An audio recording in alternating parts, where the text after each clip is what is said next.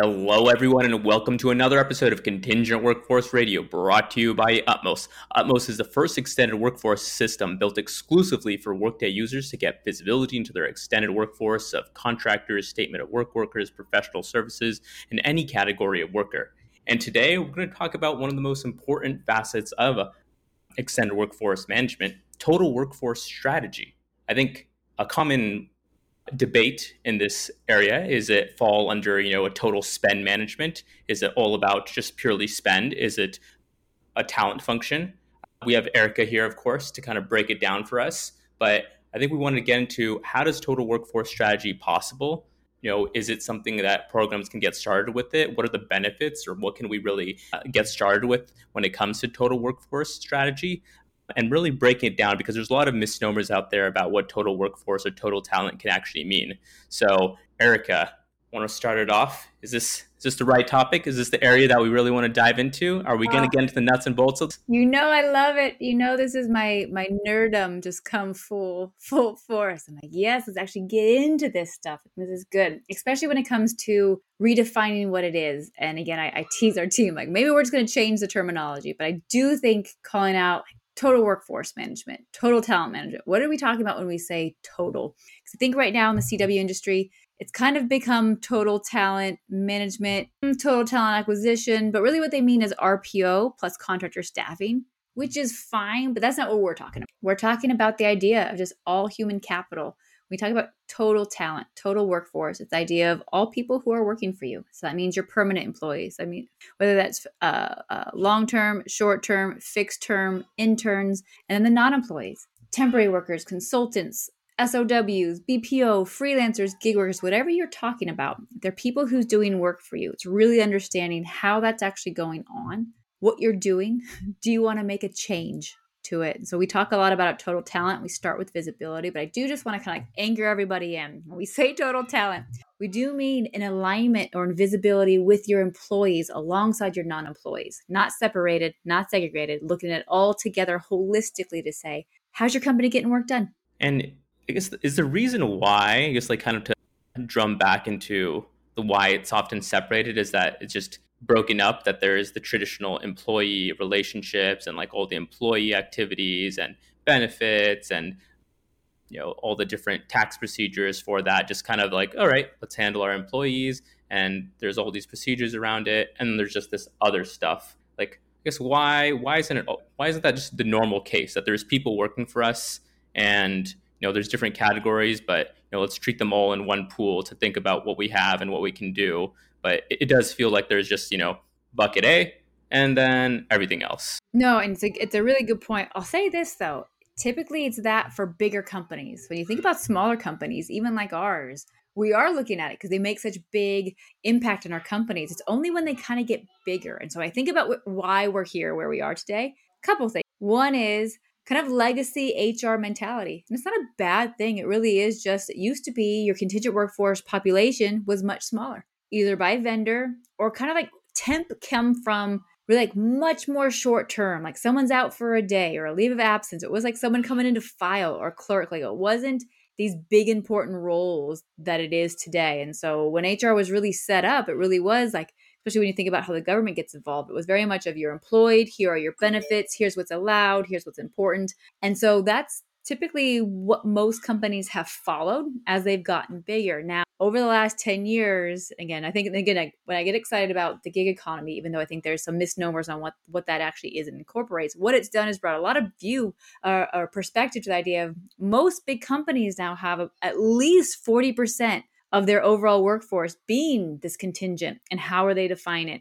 And that's a massive amount. It wasn't that before. And so when I think about why it is where it is, it really just comes down to like more old school HR establishments, and procurement was taking care of the vendors or the something else. And it hadn't hit this tipping point where we really are now. You think about the Googles and the Amazons, but even when I think about our little Utmost, right? We're about 20% contingent to 80% employer. So it's a bigger number than you would expect.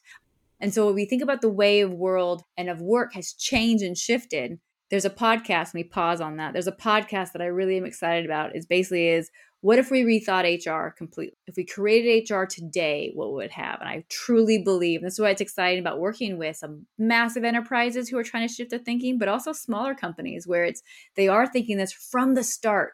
How do we get all the data? How do we understand the talent channels? How and why are we bringing people on? So I think there's going to be a swing in HR practice where this is going to become a bigger thing and a normal practice. Just the bigger enterprises have to kind of turn back. But the short answer is it didn't used to be this big, and we're really seeing a ton of shift of remote work, distributed work, how millennials want to move around and do different things. They don't want this 30-year career. So there's been a massive shift, even if you think it's about 20 years on how work is getting done and how it's accomplished. And so I strongly think we're already in it right now, but the next 5 years, we're going to see dramatic changes in how HR and procurement work together and who owns. And you're kind of hinting at it, that there's just this change in the nature of how work is done. But I do want to get into like the nitty gritty of why does it matter? Because oftentimes I think people will say, oh, just another industry buzzword. This is just a marketing term to promote solutions, software, services, what have you. But I think there are tangible impacts and benefits that total workforce strategy has. So could you talk to us about why it matters? Yeah, no, it's a good point. And they're not wrong. It has become a buzzword and I hate it. But the concept is hugely there. And I start again with visibility. Like, why does it matter? Total workforce visibility matters because it begats everything. When you actually see what's going on, you're able to see what you're not doing, what you should be doing, and ask some questions. And so simple things of, let's use diversity and inclusion. That's become a huge thing in the past couple of years, as it should be. When we think about people's goals, right? This is, I think, is an important thing, is total workforce management shouldn't be its own separate priority or project. It should be part of the ones you already have going on. So I'm going to make this up. Let's say someone's diversity inclusion goals is to increase by 20% the number of diverse candidates that are coming into the company. If you're not doing that with your contractors or your freelancers or your SOWs or whatnot, is it really 20%? If you have 40% of your overall workforce are non-employees and you're only actually going after 20% of the 60% of employees, are you actually hitting your goals? And the answer is no, the math's not there. It should be inclusive of when it comes down to talent. There are things that is really important to be aware of when you're doing talent strategy. How are you bringing people in? What's the most important? So I talk about, when you're actually making talent decisions based on total workforce data, it's complete data versus just one half of the puzzle. You're also able to understand why or what's actually happening today, and do you want to make a change? So a lot of contingent used to be based on, I couldn't get employee headcount, and so therefore. So there was a ton of contractors and SOW work that was just basically finance had said, don't hire any employees, but the balloon at the other end still opened up. So you're still getting work done. Was that the right way to bring it on? They don't really know. So now you're able to kind of see what we have and what can we actually optimize with our managers to change. Do we want to hire more independent contractors or less? Do we want to do more statements of work or less? Do we want to hire more employees?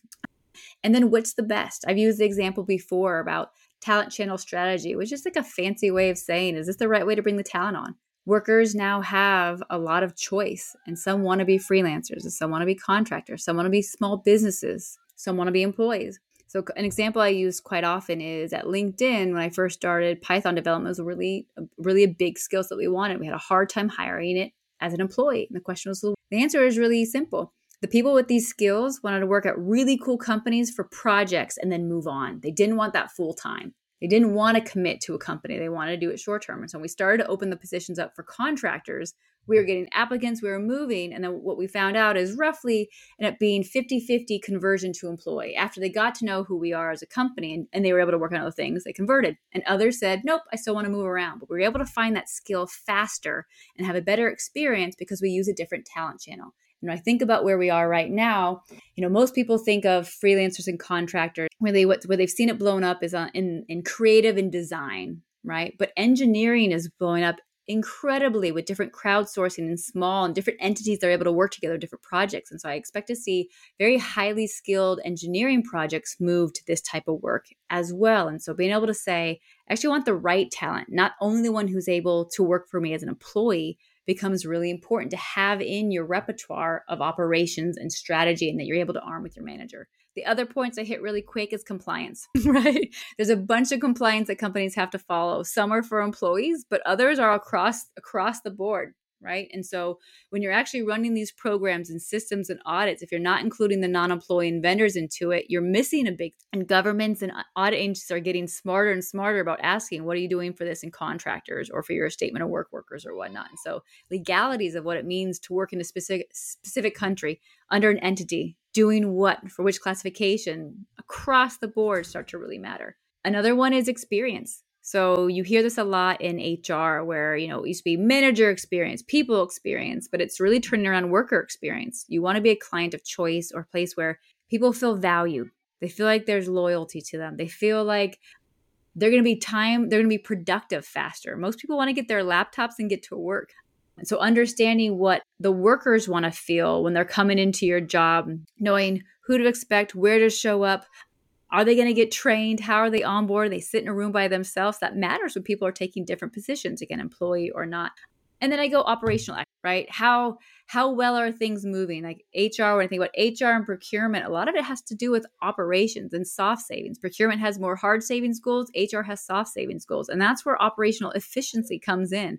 Are we doing this the best, quickest, with the best experience that we possibly can? It matters in total workforce. So we'll hit this in a second about something as simple as your onboarding process. How to get someone a laptop.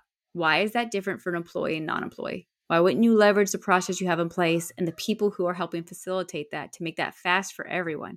Doesn't it matter to get a laptop on that first day of work so they can start billing as soon as possible? So there's efficiencies that make sense when you look across the board, not by classification, that you're going to find internally with resourcing, with your operations, time to value, and the experience you have with your people, because your people are your consumers and your people are your best. Those are great reasons that you kind of walk through, especially like the example that you gave of the talent channels, like the Python developer, because sometimes, just thinking about it from like the business point of view, we often talk about it from like the HR procurement point of view, why it matters. But, this is a point where it actually the business cares, and it's a reason you can appeal to the business about it. They, as you say, they need to get their work done. How they get that talent, it's up to the organizations like the HR team or the procurement team to get them that talent. So it gives you that much more flexibility, and at the end of the day, getting the business what they need to produce revenue is vital. Exactly. Like the business just wants people fast and good. They don't care about the legal. Like they say, get it. You work everything out for me, fast and good.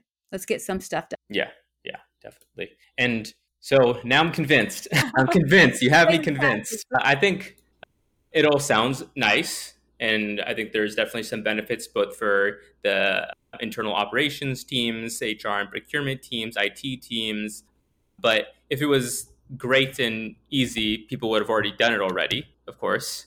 So what do you see as some of the obstacles to adoption? I'm sure there are people out there who are, listening, who are saying like, yeah, we get it. This is great. But there's just always so many problems that make it impossible to achieve. It's just not realistic. There's just so many internal hurdles. Let's kind of talk through them. Like, let's not just like skim over it. Like, let's acknowledge that there's definitely some obstacles. Oh, 100%. So let's hit one of the ones we've already talked about, right? One is people saying this is a separate something versus being part of it. So my mentor, and if you guys don't know who Kevin Delaney is, I strongly recommend you looking him up on LinkedIn. He's just a phenomenal human being, but was the VP of learning development at LinkedIn, but also ran their product organization for a while. And his big thing was, if you are an HR talent leader and you are not thinking about your full non-employee or your full workforce in collaboration with your goals, you're missing it. What are you doing? You're missing half of the data. And he was right. And again, I go back to, we're not our own separate goal. We're part of the goals you already have in place. Extend the goals you have in place for diversity inclusion to say, of course, this is how it means for my contractor freelancers, my statement of work, and all that good stuff. If you're looking at technologies, it should be inclusive of how does this integrate? Does it work with your non-employees as well? So his big point was it's not going to work for every single thing that you have on an HR plate. But at the highest level, again, and it goes down to talent and operations and compliance, non-employee work falls into all three of those. And so part of it, again, I go back to the idea of before people were saying, this is what's needed. It was adding to the list, right? Or maybe becoming priority number 8 opposed to saying we have 5 goals and here's how total workforce aligns in with, let's say, 3 of those goals. Here's how it's going to affect in here. Because then you're able to help the operational team go after those goals, right? So that's one. Second one is what I think most people think about today, right? I've heard a lot of people say total workforce can't happen because you have to reorg your entire company because HR and procurement are separate. Now, I'm a big disbeliever in the fact you do not have to reorg. That'd be something like you're not going to be able to influence that much stuff. But it comes down to you have potentially 2 different owners. And again, in typical contingent workforce, you've seen the research that it's roughly around 40% who own from the HR owners and roughly 40%. And then 10% is IT, legal, or a new compliance group or whatnot. But roughly it's HR and procurement. We're starting to see those numbers really shift to HR. I think we had Stephen from Shell come in and talk about their big movement and saying, hey, they decided it's no longer procurement. Let's center at HR, and how excited people were on that. So you're starting to see some of the bigger companies move it. And again, I go back to some of our work with smaller companies where it is directly in HR and sometimes specifically around TA. I think there's more ease of total workforce management when HR owns everything. Now, procurement's going to still always play a part of it because they do contractual management, but they full ownership.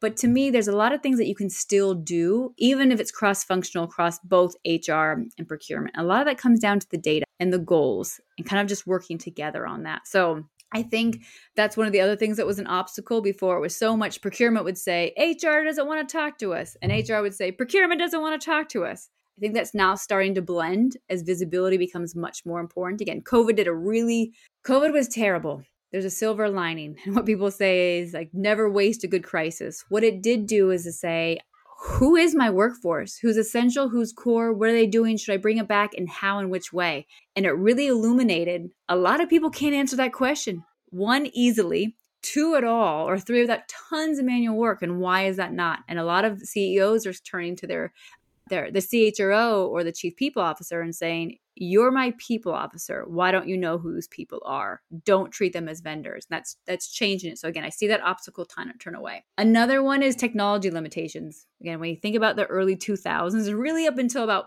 us, but like 15 years ago, it very much was everything is automated. VCs are paying a bunch of people, go build tools. And it was all very niche tools. This is for employees. This is for contractors. This is for FMS. This is for SOW. This is for your POs. This is for, right? So it started to become, everyone started to buy their own tools and build for themselves. And so when you start to look outside of saying, how do you bring this data together? It's procurement data. It's procurement language. It's HR data. It's a language that managers don't understand, but they're not mapped together. So a lot of it was each team couldn't see the other person's data or even understand what was going on. And they weren't really working together well enough to have those conversations. Now, I get excited because my former role as a contingent workforce practitioner, we always consider ourselves the nucleus. We brought HR, procurement, finance, legal, IT, facilities, security, badging, whatever it was, all together to have those conversations. And that's where I see a lot of great CW program owners being that facilitator and helping to advocate how these guys work together and put the data together. Now, again, plug for Utmost, we make that super easy. But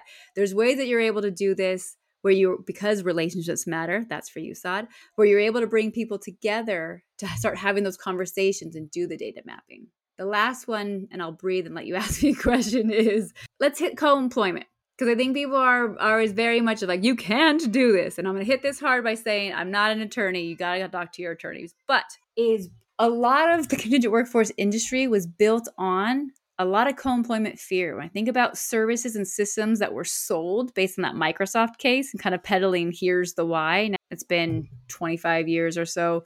Most of us know it was about a benefits clause, not tenure policy or whatnot. But a lot of the stuff that's been sold is keep them separate, right? You can't, you shouldn't, you wouldn't, because it's sold stuff. Now, let me take a pause there and say AB5 is important. IR35 is important. There are some co-employment things you need to be aware of, but say it out loud. Is understanding what my workforce doing against the law, does that cause a misclassification audit? Can I not defend that I want to know how I'm getting work done? No, these are very different things. And you go to SIA's CCWP class, they hit this hard. And I love Stephen Clancy for this, where it's like, tenure is not against the law in some countries, but let's use US here on this or whatnot.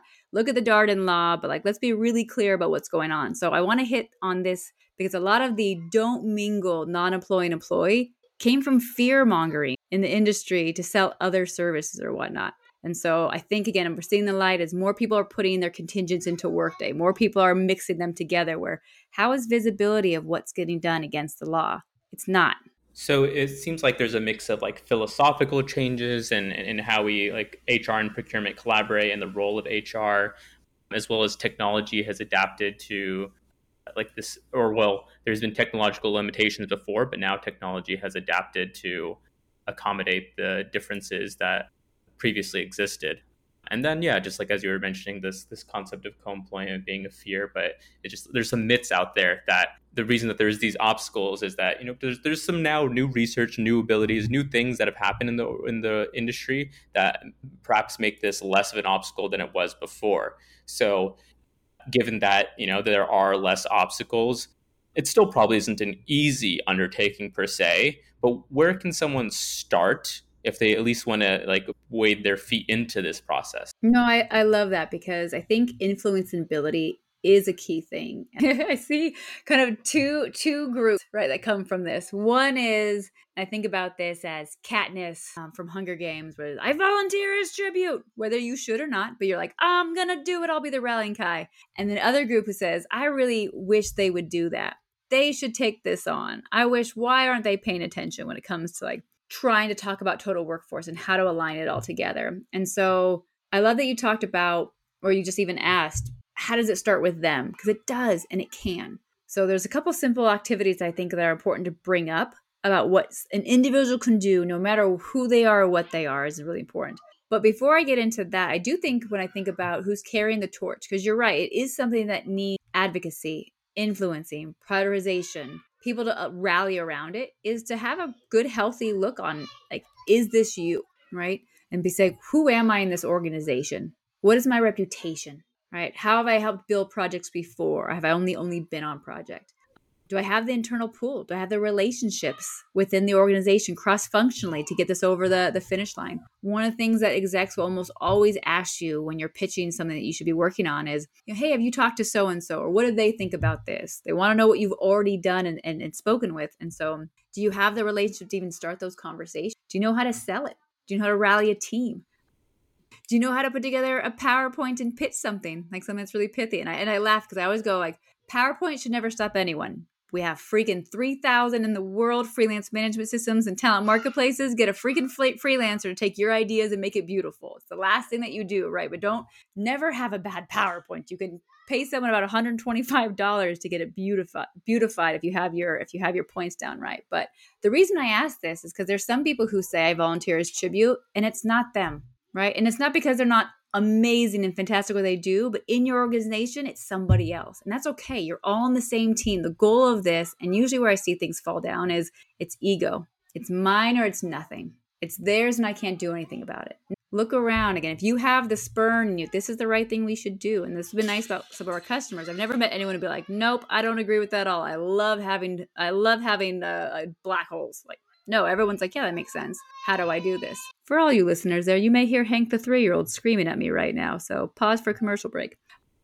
But it all makes sense right now. But it comes down to who's the right person to put this in their hands to get it done for you. And so, again, the good news is there's ways that it can become you. But I do want to always call out, it is internal selling. It is about, how do you actually get the right eyes on it? Is it a director level or VP? Is it cross-functional? Can you decide? I don't know your organization, right? You know your team the best, but having self-awareness of how far you can take something is really important. Let me pause there before I get to a couple things I can do.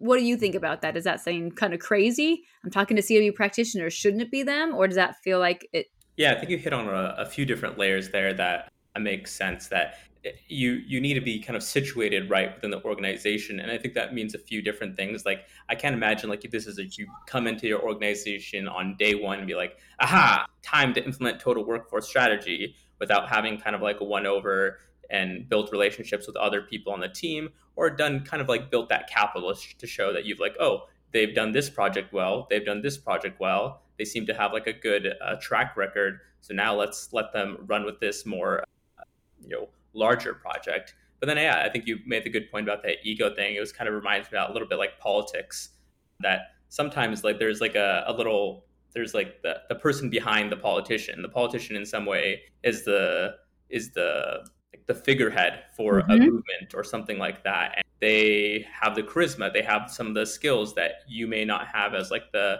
more, I don't know, policy person, but it's that person that needs to be armed to carry the movement, and they're kind of the person that sits in the right position for that. So, yeah, let go of your ego and let that person kind of take that figurehead role, or just give them the ammo that they need to succeed in their position, so that you can kind of ride the coattails. And I mean, ultimately, you want to move the business in the right area if you believe in that total workforce management. Anyway, it doesn't need to be you; it needs to be the organization. And as you said, carrying diminishing your ego for. Exactly. Again, it's you're all the same team. I think sometimes it's primal and tribal of all of us as human beings, right? We're like, this was mine, or we're HR, or I'm do this. We kind of forget same team. If you're a public company, same stock, right?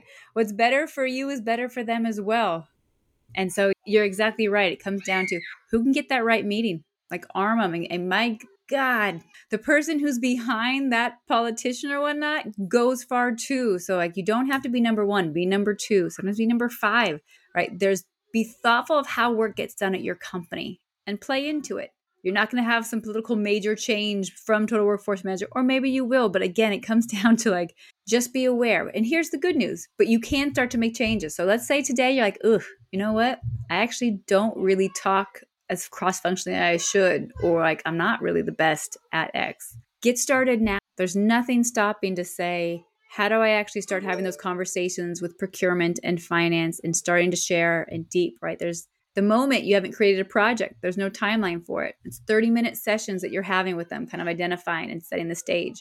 With the no ego thing, it's about how to make them look good. What's fantastic about total workforce management is because most of the stakeholders that contingent workforce teammates have, HR does and procurement does too, because they're dealing with the same things, right? Communications and compliance and operations and all this stuff. And so the goal is to make everybody look good and to make it make sense to them. Again, there's a lot of common sense in total workforce management. Having people say like, oh yeah, we are doing this completely separate with same amount of headcount at different varying levels in different countries. Maybe we should look at. There's a lot of things that all you need someone to say is, oh, that does make sense. We should look at that a little bit. And then how this takes work off there. That was probably one of my biggest thing about being successful when I was LinkedIn, was the very first year joining, they had not really had like a big contingent workforce team. So I walked the halls, met people, and shared how my joining the company and building this program was going to make their lives easier. And not one person was like, that sounds terrible. I want more work and I want it to be more complicated. Don't you dare take that away from me. All of them were like, fantastic. We love that crazy blonde girl. Tell me more about how you're taking work off my plate. And so when you share how it's going to make their lives better, and if they're going to be looking good from joining a project that is forward thinking and modern, there's some goodness in there. Now you got to use their language, right? So selling this to HR is from selling this to info security versus finance versus legal or whatnot. So like, be really thoughtful, right? Saving people time, money, headaches, not breaking the law, and creating some wins. There's some good trigger words that we can talk about, like different teams care more about. But recognizing like kind of where we in the talent world, we say like, don't submit one resume to all jobs. Very same thing. And it applies to all sales pitches, right? Shouldn't be the standard pitch deck to every single person. Same thing in this. Like, why does it matter for finance on this? Why does it matter for this? And then again, I go back to practice. This is the hardest part when you are building and rallying thing. When you are, let's say you've put together that PowerPoint. Let's say you did outsource and give it to a freelancer and it's beautiful and there's animation and there's some things. Being aware of how you articulate is really important.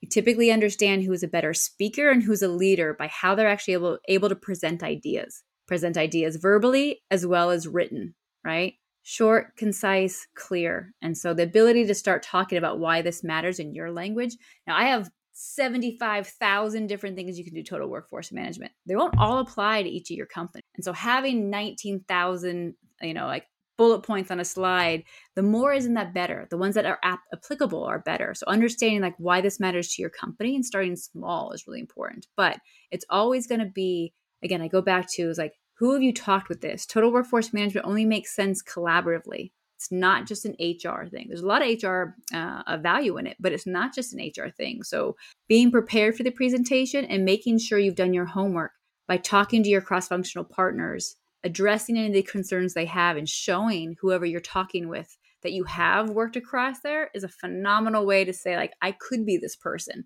right? Or start to arm someone else. Got it. As you start to kind of build those blocks, I mean, is the right way to think about it is to kind of focus and narrow in? Because I guess there's different value propositions for different teams. Is it something that you think about it's, reach out to everyone and kind of get everyone on board? Or is it possible, or is it better to just, start with the one group and maybe it's like one part of the business unit?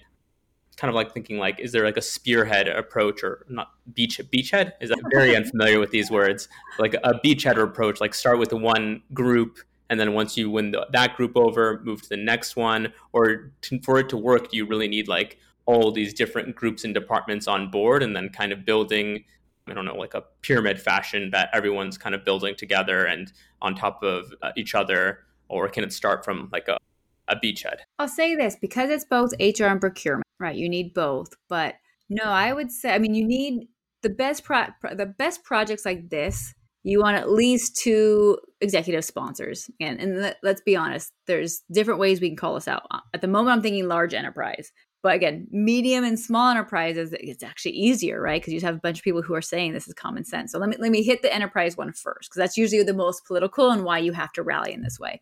To me, you having 2 executive sponsors is really helpful. You get 3, all the more better, right? But then you got to have value propositions for them. But you want to keep it at that level, because then you have them talking to another. That's the goal. Like, have everyone start talking to each other more. But no, I don't think you should just I don't think you can do this and say HR is taking this on without having done that conversation with the other cross-functional partners, right? Because it affects them. So you may be able to start, whether it's HR or procurement within your own team, and say we want to, but to get it across the finish line, because it does matter, I do think you need to be speaking with more people. Now, again, I'll go back into when you define where you want to start with total workforce management, 1 to 3, 3 to 5 things. It could be all aligned to yours. But again, I go back to everyone. So many people touch all types of people or so. You got to branch out almost immediately to make sure it keeps going. Because at the end of the day, you don't want it just to hit those 3 things and that's it. There's so many other efficiencies across the way. So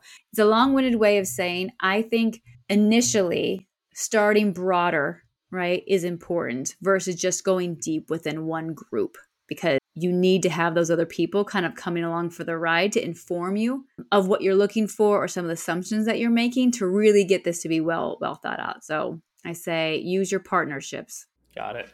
All right. So we talked about kind of getting the team in different groups together.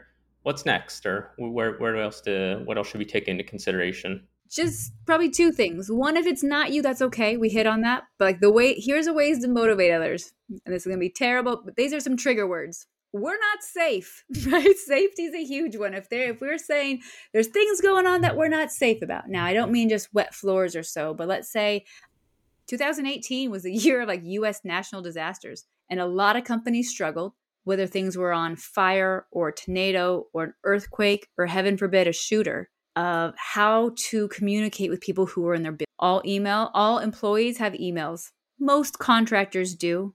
And most all of their non-employees don't have email. So the badge-only workers, how do you actually inform them, right? So to me, notifications, communications is a great total workforce, like kind of trigger. But like, we're not safe, right? This is kind of crazy. So again, be careful with that one. But I'm using it hyperbolically for a point. Compliance. We may be breaking the law in these countries, right? The idea of there's several different types of compliance, right? But regulatory one is really important across the world. Right. Then you have operational guidelines and different things like that. But like, that's a way to trigger people and say, like, did you know, we're doing all these things for employees. We have no idea if anyone, let's go down a notch. Let's not be breaking the law. We don't know if all of our non-employees are signing information security waivers when they get our computer. So they could be watching porn or downloading and doing extra things we have nothing to do about. They could keep their computer and we can't give anything back. Right. So again, simple ones on that. But like, we may not, who's signing these documents? We have no idea. Spend is a great one for procurement. We're wasting money. All procurement folks want to get good savings going on. But the idea of, hey, I'll use Python developers, since I've done all day today, is why are we spending so much money on X project for Python developers when we just hired 20 of them? We have a team of 100. Are we double dipping? Are we doing the same work? Does that make sense? Efficiencies is one that doesn't always trigger people, right? It's not like I have to do it now. But when you think about most of corporate roles are about operational efficiencies, let the rest of the business move fast. Again, when I think about anything in an HR goal, there's always about efficiencies. How do we do this better, faster, more productively, or whatnot? So it aligns into that. But the idea of like how work is getting done and how you actually enable the business becomes really important. And then talent strategy. And you've seen this a lot more. In the last 5 years, there's been the great right now because of COVID. We're in the great reshuffle, right? Or the great resignation. Now that people can work remotely, they're deciding, do I want to work with this company? Do I want to move? But the idea of how do we attract and retain talent, employee or non-employee, has been something that's gotten people motivated because, yay, COVID's not over, but COVID's through. We can hire people back. They don't want to come back, or at least not to this office, or at least not in this way. So there's a couple ways that you're able to go: safety, compliance, spend, efficiencies, talent strategy. You know your company better, but those are different ways to trigger why it's more immediate versus like, let's wait on this. And then I'm going to pause on that and then hit the next thing. This is where I see my CW brethren. Sometimes this frustrates me. Some in our teams feel like they have to ask for permission to do things versus like you are an able-bodied person within your own company. There's things that you're able to do in this world that you're able to take on. Typically CWPMs are managers and then above, right? There's things that you're able to do because you have this title that you should feel free to do and not have to wait for someone to assign it to you or ask for permission for it. And to me, total workforce management, if you have this lens and you have the idea, there's several different activities that you can get started on without this big, broader movement. Because I think people get nervous about, oh my gosh, this seems so big and I need, they use consulting words. I gotta have a governance model, an executive sponsor, and I have to have all these things. I can never just do it versus like, get started. Here are some of the things that you can actually do, right? We talked about relationship building. We're going to talk about data in a second, but it's not something that you're going to be waiting for it to be handed on. You could be the only person in your company thinking about this now. You could be one of 100. You could be one of 1,000. You don't really know. Start doing the work. Start talking to people, and you're going to start to see some momentum. But don't think this is a 3-year project that you have to wait forever and get blessings from God on it. No, start showing the value. Just want to jump back to the kind of trigger word things. I think there's, another element of it is these are like trigger words for specific departments or roles. I think there's like another element, as you were saying, like pitching it to the right audience. I think executives themselves will have often like specific trigger words that are unique to them. Thinking to, I think as many happen to many of us in organizations, like executive reads like an HBR article about such and such trend and, tying whatever it is you're doing into that trend. I mean, it shouldn't be a forced association, but I mean, if there is a genuine association, I think it's an easy way to kind of bring it to the executive attention. If it's in that pitch deck, talking about how this has implications for that big trend that the executive cares a lot about, which may be sometimes a little bit removed from like the director level, who's more perhaps focused on efficiency or other types of more day-to-day metrics. The executive often has like some hot button thing that they're immediately focused on. So there's some unique safety words, trigger words that will excite executives as well. So I just wanted to add that on. No, that's so spot on, because you're right. When you think about when Google's letter came out, a lot about it was about treatment. And a lot of people were like, how are we treating people? And so you're exactly right. Like we became like how we treat people is how we treat consumers. There's a lot of things that got that executive level viewership, and you're exactly right. Like we talk about it at most a lot about it's the worker experience, the worker centricity. Like how are you bringing the worker as an individual, not a rate card, not a whatever. But to your point, that really is landed with a lot of CHROs and executives, and the idea of we want people to feel welcomed in and not excluded. You've seen this a lot in diversity, inclusion, and belonging initiatives where it's, you're welcome in. So how do you do that sometimes, and not just language of force? A lot of it's operations, right? A lot of it's how you motivate people to act. And so when you think about diversity, inclusion, and belonging, right, you think about these things, it's how you include people across the board, right? An idea of like, how do you, again, time to value and productivity is very, corporate language, but it becomes down to like, how do you make people feel good that they accepted the offer? Whether it's a contract offer, an employee offer. Most guys, if you are not aware, most statement of works are fielded by 1099s as well as employees. You're missing out on contingent workforce. Most consultings do not have this large bench They have a bench that they're able that within their partners, and then they're subbing out to either contracting firms or independents themselves. And so these guys get to make a choice as well. Do I want to work with Accenture or Deloitte, who's working with LinkedIn or Google or whatnot? How was my experience last time? So anyway, to the point is, worker experience and how they treat it matters across the board. And that does get people's attention, especially if you're a consumer brand. How Coca-Cola welcomes people in affects who buys Coca-Cola. And so to your point, like the executives do matter, certain trigger words. All right. So we've sold the team. Yeah, we covered like motivating, getting the different groups together. What's next on the plan of getting it going within your organization? Let's hit just simple activities, get started. Again, like I'm a big believer of visibility rules the day, right? I believe that you can do a lot of stuff initially with data. I think these are things that you're able to do as an individual contributor, whether you're a coordinator, whether it doesn't matter what it is, but the idea to understand of what data do I have today? Where is it? And I say where is it because we have a lot of disparate systems. We talk about that a lot. There's data in Workday or HCM. It's in your ERP. It's in a VMS. It's in a something this. It's in this. It's in Jira. It's in ServiceNow. It's in an Active Directory or whatnot.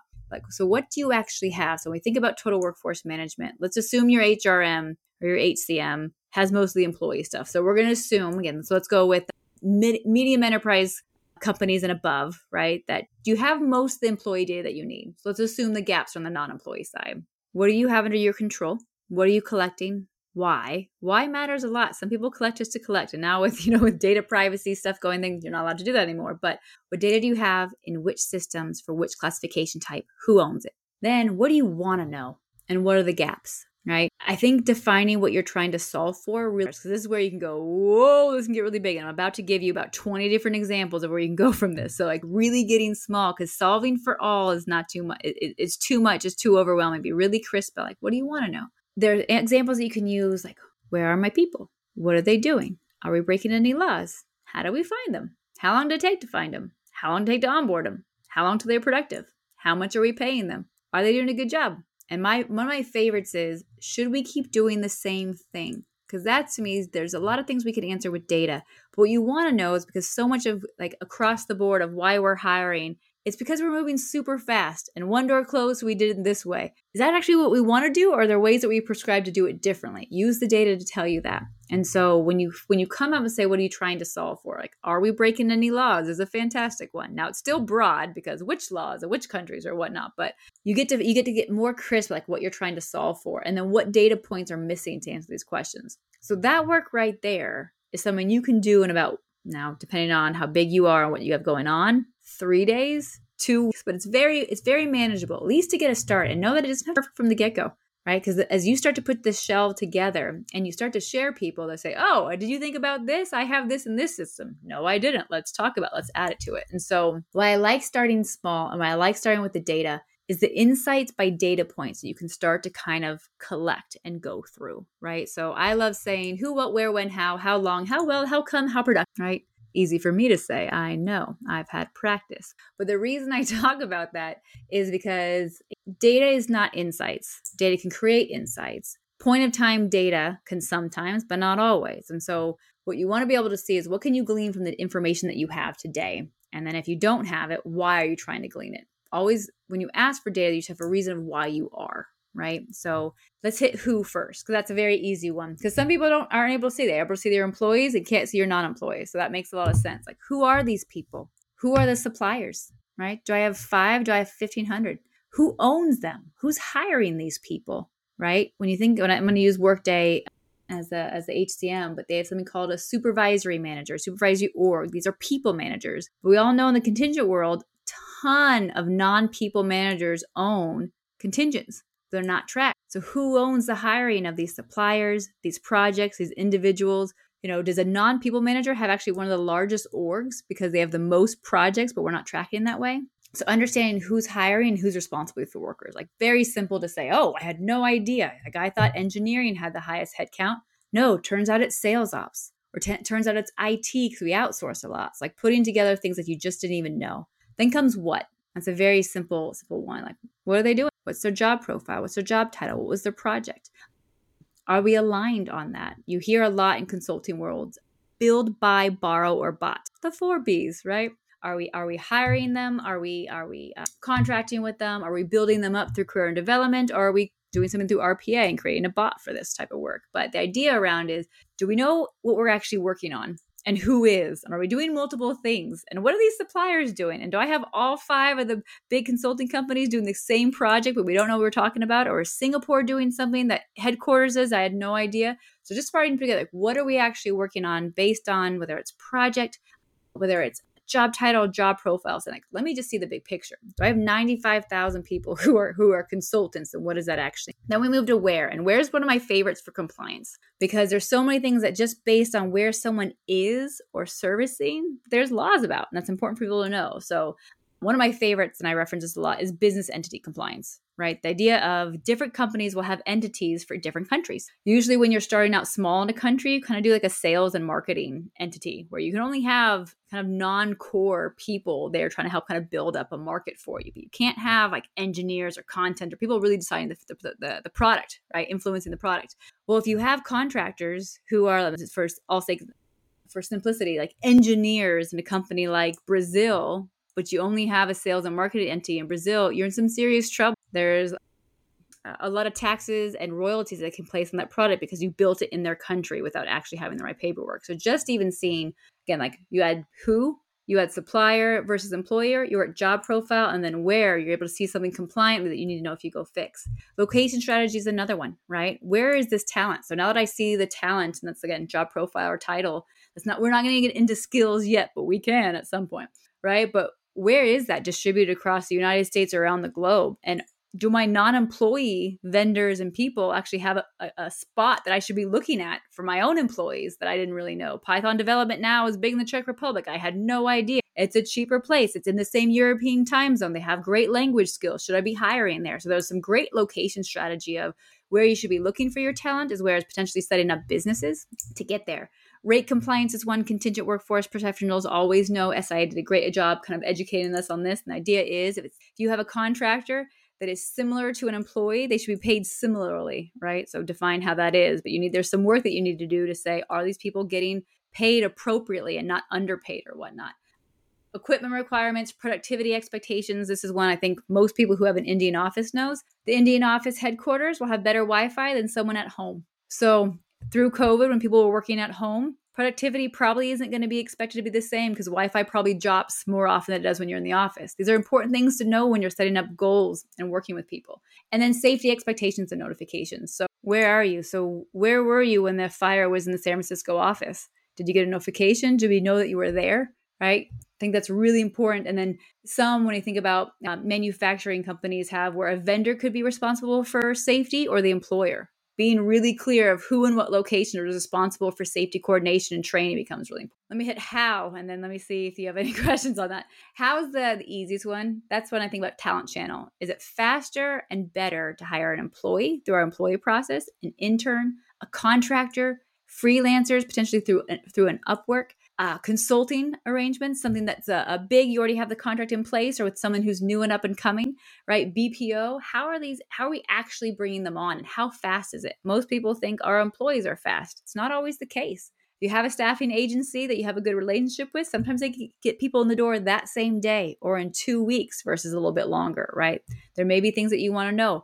Again, if it's skills-based, sometimes having a freelancer do it. If it's consulting-based, maybe it's better to have it through an SOW that you can execute fast. But understanding, like, for the skills that you're looking for, how is the better one? It's not always about employee being the right answer. And then do managers understand their option? Do I have a manager who only hires contractors always? Does he know there's other options? Maybe, but maybe he doesn't. Maybe he thought it's employee or this. So helping them understand, you know what, I recognize that you kind of have a distributed workforce and how you're getting work done. Are you aware of it? Some of it's just kind of training. They don't have to take you up on it, but let them know there's other alternatives. And then I think about operations, right? A lot of things done with headquarters are done maturely with automation, and then everywhere else is still manual. So when you understand like how this has happened and how long it takes, is it based on your operations? Is it mature or basic? And last on how is kind of like your talent brand, right? So how is engaging with non-employees, employees affecting your overall talent brand? Is it enhancing it or retracting it, right? So you think about like the Google contractor letter. That was a big deal, right? Or when people are upset with Coca-Cola, right? It's a big deal of how people want to come and work. And so if you get tagged with you're treating contractors or freelancers better, because we've all seen the articles, right?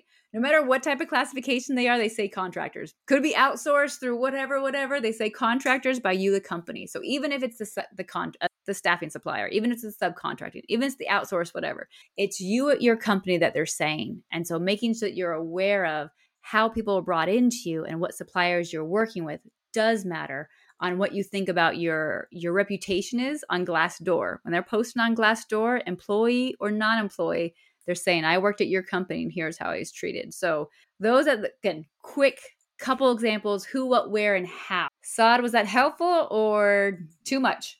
I think people want to have to re-listen back to that segment because there's a lot that you went down, but I think it's really detailed. I'm not sure if this question comes now or it'll make sense if you have any more data points you want to go through. Because my question is about database projects. Like there's a lot that you can go into, and if you have like a big undertaking, it can take a while, and it can be a little demotivating both to the team and then just overall in terms of just how it's being perceived throughout the organization. So I'm thinking like, is there any small wins, or thinking about, you want to take people along for the journey rather than, in 6 months we'll have all this great insights and boom, we'll be able to get so much done. Are there any like small initial wins from a data point that you can get to relatively quickly, or, what can be the, like, the check-in of like, we're making progress here and you can actually see that this is going to lead to something big? Yeah, no, that's a great question. The short answer is you show them the gaps. Right? So, I mean, typically you should be able to pull again, if you have systems in place, you're able to extract, but confusion is good. If you're able to say like, I don't know what any of these fields are for, what they do, but we're missing all of that. Again, that's why I go back to say like, what are the questions you're trying to define? Like, what are people doing? If that's hard for you to find out, that is your update. Because as someone in the HR world, procurement world, like, what do you mean you don't know what all the projects at Deloitte are doing? Because when I think the higher up you get, the more you assume that someone else can give you the answer. The lower you get, you realize that not a lot of people have that answer, right? Or to get that answer is a ton of manual work. And so to me, the small wins becomes of, we've pulled this data, we were asking these questions, and it's not looking good, guys. We can't answer that question. Again, it goes back to like, who were my core workers? How'd they find that out? Right? I couldn't get a hold of the suppliers to let them know what was required for your COVID test. I didn't know who was coming back to work. So I think again, you don't want to ring too many alarms, but kind of that's the point around it. Here's why this is important. Here's why, if we're going after some of these total workforce management goals, if I don't have this data, we need to do something about it. Let's have a project. How do we do X, Y, and Z? So that's the first one that I would say is that, and I think a lot of people sometimes try to hide, oh, we don't have this. Don't tell anyone. Do a bunch of manual work. No, call out the manual work. The goal is automation. We have too many damn systems in place today that this should not be hard. Typically what happens is we set up a system for a different purpose at a different time by someone who's no longer the company. It's not a crime. That's not a bad thing. But now but here's how it's debilitating us in today's goal. So let's make these changes. So that's the big one that I would probably do. The second part is that becomes an Aggie from Advisors has given me this quote, and I love it, is you got to have some oh no moments before you have aha moments, right? So the first update is the oh no moment. And then do some more work. And the next update is the aha moment. And so therefore this. So here's what we were asking to do. Here's what we want to do. Or here's what we can do without anyone's permission, right? But if you're thoughtful about the questions you're asking that are specific to your company, the oh no moments of we can answer it is typically enough to say, oh, go do more work. What are you asking for? What's going on? Got it. That all makes sense. Okay, so after data, I guess not after data. I think the whole process is really about data. But just to kind of move on to the next step, or where you feel is the important things for people to highlight along on this journey. Yeah, what do you see as that next step, or what else do they need to be considering for this journey? To those of you who've been longtime listeners, what you guys don't realize is that I have 4 more buckets of great examples that Saad does not want me to go into because he thinks it'll be too long. So if you want to know what those are, ping me. No, it's Friday afternoon, guys. All right, let's go to the next. I would say, again, the getting started on your journey. So we hit the data. So let me hit that at a high level again. Like, what's the current state data gaps? Identify 3 to 5 questions you want to answer. right, in total workforce. Call it the data gaps, and then think about data map. On the operational processes, if you want to start on that, right, you really want to map out the processes. And two good examples are, how do we onboard, update, and offboard workers, right? And that's employees. And it can be all types of employees, because again, we're talking total workforce, so that does matter, right? So short, long term, or normal, short term, fixed term, interns, contractors, freelancers, consultants, outsource, however you want to define it. Like, how do we onboard and offboard them, and how do we communicate with them, and see what you find, right? Who's doing it? What systems? What's working? Who's responsible for it? Is it local? Is it global? And then you start looking at efficiencies on opportunities on that. So could we do this better? Could we save more money, whether that's time or hard cash? Are there compliance or risk opportunities in there? And what's the manager experience? I go back to, like, with operational processes, usually it's, what are you suffering a manager to go through your rules to do this? So how does the end manager, the business, have to go through it? And what does the worker do? And when you start to look across those lenses, again, there's some natural things that don't get you in trouble with co-employment. There's some natural efficiencies that you're able to find of, we already have the setup for the employees. Why aren't we doing this for the non-employees? Or vice versa. I've known some programs where the non-employee program was rocking it, and the employee was a little bit farther behind for different reasons or so. So don't think it only has to be one way in the leverage. Then there's resourcing. Again, I would go back to, like, how things were automated. A lot of it was done. Everyone was so excited that a tool that was built for them, they said, yay, and they customized it for them. And then they resourced it just for them. So what you end up having is a lot of centers of excellence, or like analysts, different system analysts that are covering kind of the same thing. And so identifying the teams and roles providing support across where these data are, and seeing if there's any efficiency opportunities, right? I love thinking about, like, internal kind of mobility for people who they don't really know what they want to do in their career. If you're, low level in TA or HR, procurement, ops, there's a ton of stuff that you could do by being responsible for all of this, right? Whether it's onboarding or questions or systems analysis. And again, usually just people don't have visibility into what other teams are doing. It's usually the same role, different system or methodology. That's very easily trainable to go across. And so I think that's a key point when I think about how to leverage with what you already have today, and give people who are junior in talent, like, some exciting things to learn something new and go cross talent. Most people who are system expertise have one. We're looking for someone in SAP. We're looking for someone in Workday. We're looking for someone in this, right? But when you're actually able to enable someone's career to go across all the board, you're now teaching someone to think broadly and to develop more in the career. And then again, manager experiences. So we had Greg on from Southwest, and he talked about, he had owned all these different teams, and each manager, HRBP, and finance person had to talk to different TA representatives for employee, intern, or contractor. And they're like, I got to re-explain the same thing 3 different times. And so he said, that's right. From, like, a manager experience, why don't I combine it into one person, one team, so they're only doing it once? So there's some really cool things on resourcing you can do when you think about total workforce management. And then not the last for today is, I go back to, like, aligning to your goals, right? Total workforce management is not a separate line item. It is part of what you're already going after. You're asking them to broaden their definition of what they're going after. So reviewing your goals and saying, okay, how do they apply to the CW, right? Or all the non-employees, like, do the work for it and say, based on the goals that we have, here are the things that I think that we need to do. Identify those gaps, and then draft a rough plan of how to include it.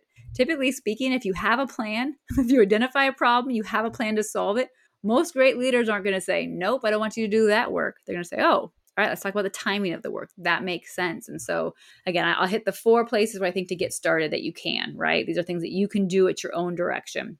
Data, operational processes, resourcing, and goal alignment, I think, starts you on that path, and that you're able to rally folks to say, that makes sense, I'm on board, could you include this? That sounds good. Fantastic. I think this, at least for most people listening to this, it's that initial stage anyway of proving the business case, rallying the team. There's of course a lot more, but as you said, starting small and getting the business or getting the rest of the team going is going to be that first hurdle. And once you get that, I think everything, I don't want to say becomes easier, but at least there's some direction. You'll uncover those business goals that different teams want, and that will kind of drive the ship or the direction once you've kind of seeded this idea and begun to build the case around total workforce and gotten those initial projects going.